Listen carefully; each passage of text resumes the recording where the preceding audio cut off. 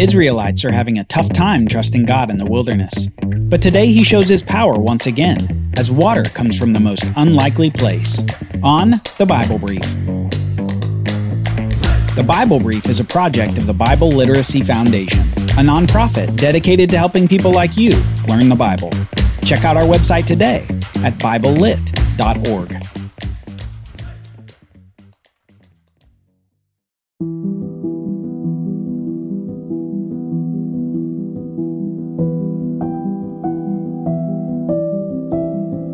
Today, if you hear his voice, do not harden your hearts as at Meribah, as on the day at Massah in the wilderness, when your fathers put me to the test and put me to the proof, though they had seen my work. Psalm 95, verses 7 through 9. God has been testing his people. He's proving out the faith that is there. He's fishing out the areas of unbelief. And he's showing himself faithful to provide over and over again. First, he provided deliverance from the Egyptian slavery through the 10 plagues, followed by the decisive battle against the chariots at the sea. Next, after leading Israel to the bitter water, he miraculously provided the log that made the water sweet and potable. And finally, we saw God lead the people to an oasis at Elim, where he provided abundant water from the natural springs. But that isn't all. God also provided quail for Israel every evening, and the manna, what is it bread from heaven, every morning. Remember, God said that the manna would be available 6 days of the week, with double on the 6th day, so that all the people could rest from collecting and working on the 7th day of the week. The people were to have a Sabbath rest. In almost all these aspects of provision, God was testing his people. He was proving out their faith and continuing to give evidences that their faith would not be misplaced if it was placed in him. Yet so far, in almost every case, they haven't initially passed their tests of faith. They've complained, they've grumbled and doubted, with Moses being the main target of their vocal discontent. Yet their murmuring isn't truly against Moses. It's against the God leading them by the pillars of cloud and fire, leading them in this wilderness wandering that won't seem to end. Well, the discontentment of the people soon reaches a fever pitch, so much so that they begin to threaten the life of Moses. If that weren't enough, they turn the testing around and attempt to test the God who has delivered them from all of their trouble. Let's read, beginning in Exodus 17. All the congregation of the people of Israel moved on from the wilderness of Sin by stages, according to the commandment of the Lord, and camped at Rephidim. But there was no water for the people to drink. Therefore the people quarreled with Moses and said, "Give us water to drink." And Moses said to them, "Why do you quarrel with me? Why do you test the Lord?" But the people thirsted there for water. And the people grumbled against Moses and said, "Why did you bring us up out of Egypt, to kill us and our children and our livestock with thirst?" Now, if you're like me, you may say to yourself, wait a minute, didn't these people just complain about bitter water? Didn't God just provide the sweet water for them with the log? How can they turn around and complain so soon after that miraculous provision? It's not hard to imagine that Moses was thinking the same thing. Soon he goes to the Lord. So Moses cried to the Lord, "What shall I do with this people? They are almost ready to stone me and kill me." And the Lord said to Moses, "Pass on before the people, taking with you some of the elders of Israel, and take in your hand the staff with which you struck the Nile, and go. Behold, I will stand before you there on the rock at Horeb, and you shall strike the rock, and water shall come out of it, and the people will drink." Notice here God's solution involves a reminder of the plagues upon Egypt.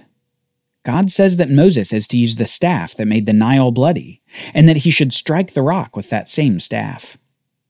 As soon as he strikes it, water will flow from it, and the people will drink. God had made an example out of the Egyptians, and he's subtly saying here that people are not exempt from God's judgments if they continue to rebel. Remember, when he provided them water for the first time, he said, "If you will diligently listen to the voice of the Lord your God, and do that which is right in his eyes, and give ear to his commandments, and keep all his statutes, I will put none of the diseases on you that I put on the Egyptians, for I am the Lord, your healer. God does not like being put to the test, but even with this unwise grumbling of the people of Israel, he provides. Next we see Moses strike the rock and name the place where all this occurs.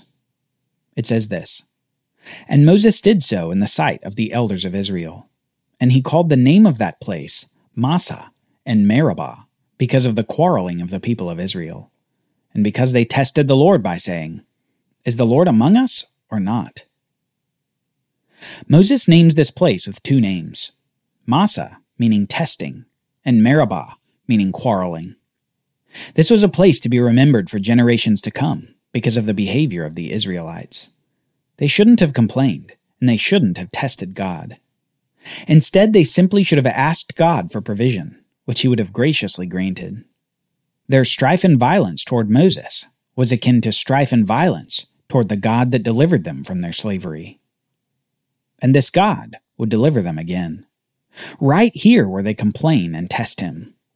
Because soon we see a nation come into the wilderness in an attempt to snuff out Israel before they come into the land of Canaan. Perhaps this nation had learned of their escape from Egypt without provision and defenses. They may have thought that defeating and plundering the Israelites for the Egyptian gold that they had fled with would be a lucrative endeavor. But this nation, identified as Amalek or the Amalekites, would quickly get in over their head. Let's read the account of this battle, starting in verse 8. Then Amalek came and fought with Israel at Rephidim. So Moses said to Joshua, "Choose for us men and go out and fight with Amalek. Tomorrow I will stand on top of the hill with the staff of God in my hand." So Joshua did as Moses told him, and fought with Amalek, while Moses, Aaron, and Hur went up to the top of the hill. Whenever Moses held up his hand, Israel prevailed, and whenever he lowered his hand, Amalek prevailed. But Moses' hands grew weary, so they took a stone and put it under him, and he sat on it, while Aaron and Hur held up his hands, one on one side and the other on the other side. So his hands were steady until the going down of the sun. And Joshua overwhelmed Amalek and his people with the sword. This battle seems to have been fought not among the soldiers in the valley, but on a different plain altogether. After commissioning his assistant Joshua, Moses goes up on a hill and apparently begins to pray to God with his hands lifted. So long as his hands stay aloft, Israel succeeds. But when Moses lowers his hands, the Amalekites succeed. It's as if God is using this battle as a picture of dependence. So long as God is consistently appealed to for victory in battle, he provides victory. But absent prayer means defeat in battle. God had provided for the people's needs, and here he was proving that he could provide victory over their enemies as well. Joshua came to defeat these forces of Amalek due to God's apparent intervention in the battle. But God would not forget this new enemy of the Israelites. Listen to what God says about Amalek. This will be very important later on in the Bible story. Then the Lord said to Moses, "Write this as a memorial in a book, and recite it in the ears of Joshua, that I will utterly blot out the memory of Amalek from under heaven."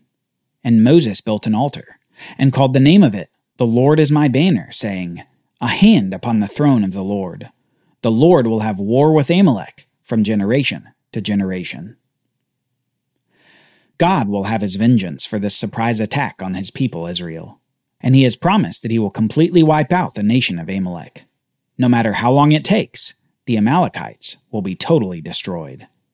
God has not only won the battle, but he will win the war. Now, after this battle, we come to a similar scene to one that we have seen before. Do you remember when a man and his forces won a decisive battle against aggressors, who was then greeted by a non-Israelite priest who blessed God and ate bread with him? If you're thinking of Abraham defeating the invading armies before eating with that priest king Melchizedek, you'd be right. And soon we see a very similar greeting from a different non-Israelite priest, as Moses' father-in-law Jethro comes to greet Moses after the battle with Amalek, and after the great deliverance from the Egyptians. Listen to what Jethro says when he hears the news of Yahweh's deliverance of the nation. Jethro says, "Blessed be Yahweh, who has delivered you out of the hand of the Egyptians, and out of the hand of Pharaoh, and has delivered the people from under the hand of the Egyptians. Now I know that Yahweh is greater than all gods, because in this affair they dealt arrogantly with the people. And Jethro, Moses' father-in-law, brought a burnt offering and sacrifices to God. And Aaron came with all the elders of Israel to eat bread with Moses' father-in-law before God. Yet another priest, with no known historical connection to Israel, speaks of the greatness of God and his power in delivering the people from their bondage. This priest then makes a burnt offering and sacrifices to God. It's as though he himself were delivered, even though he was in Midian the whole time. Jethro, Moses' father-in-law, sees the greatness of Yahweh, even as the people of Israel grumble against him. Since the Passover, the Bible doesn't record any offerings or sacrifices completed by the Israelites up to this point.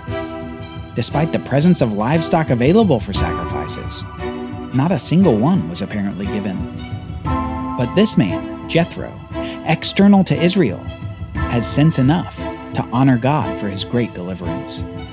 Soon after the Israelites have tested God, Jethro the priest honors him. These Israelites just don't seem to get it.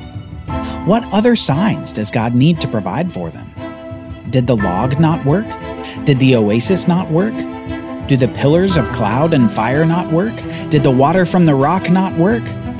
Does the success against Amalek not work? What more can God do for them? Well, next time, we'll see God's next move as he leads the people back to the mountain where it all started. Back to the place where he appeared to Moses in a little burning bush. But this time, he won't simply set a bush on fire. He'll set the mountain on fire as he comes to speak to his people.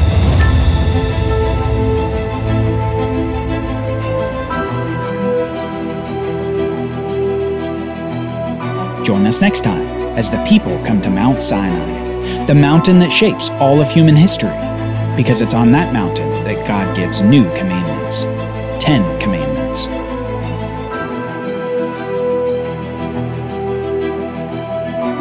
The Bible Brief is brought to you by the Bible Literacy Foundation, dedicated to helping people like you learn the Bible. Copyright Bible Literacy Foundation 2023.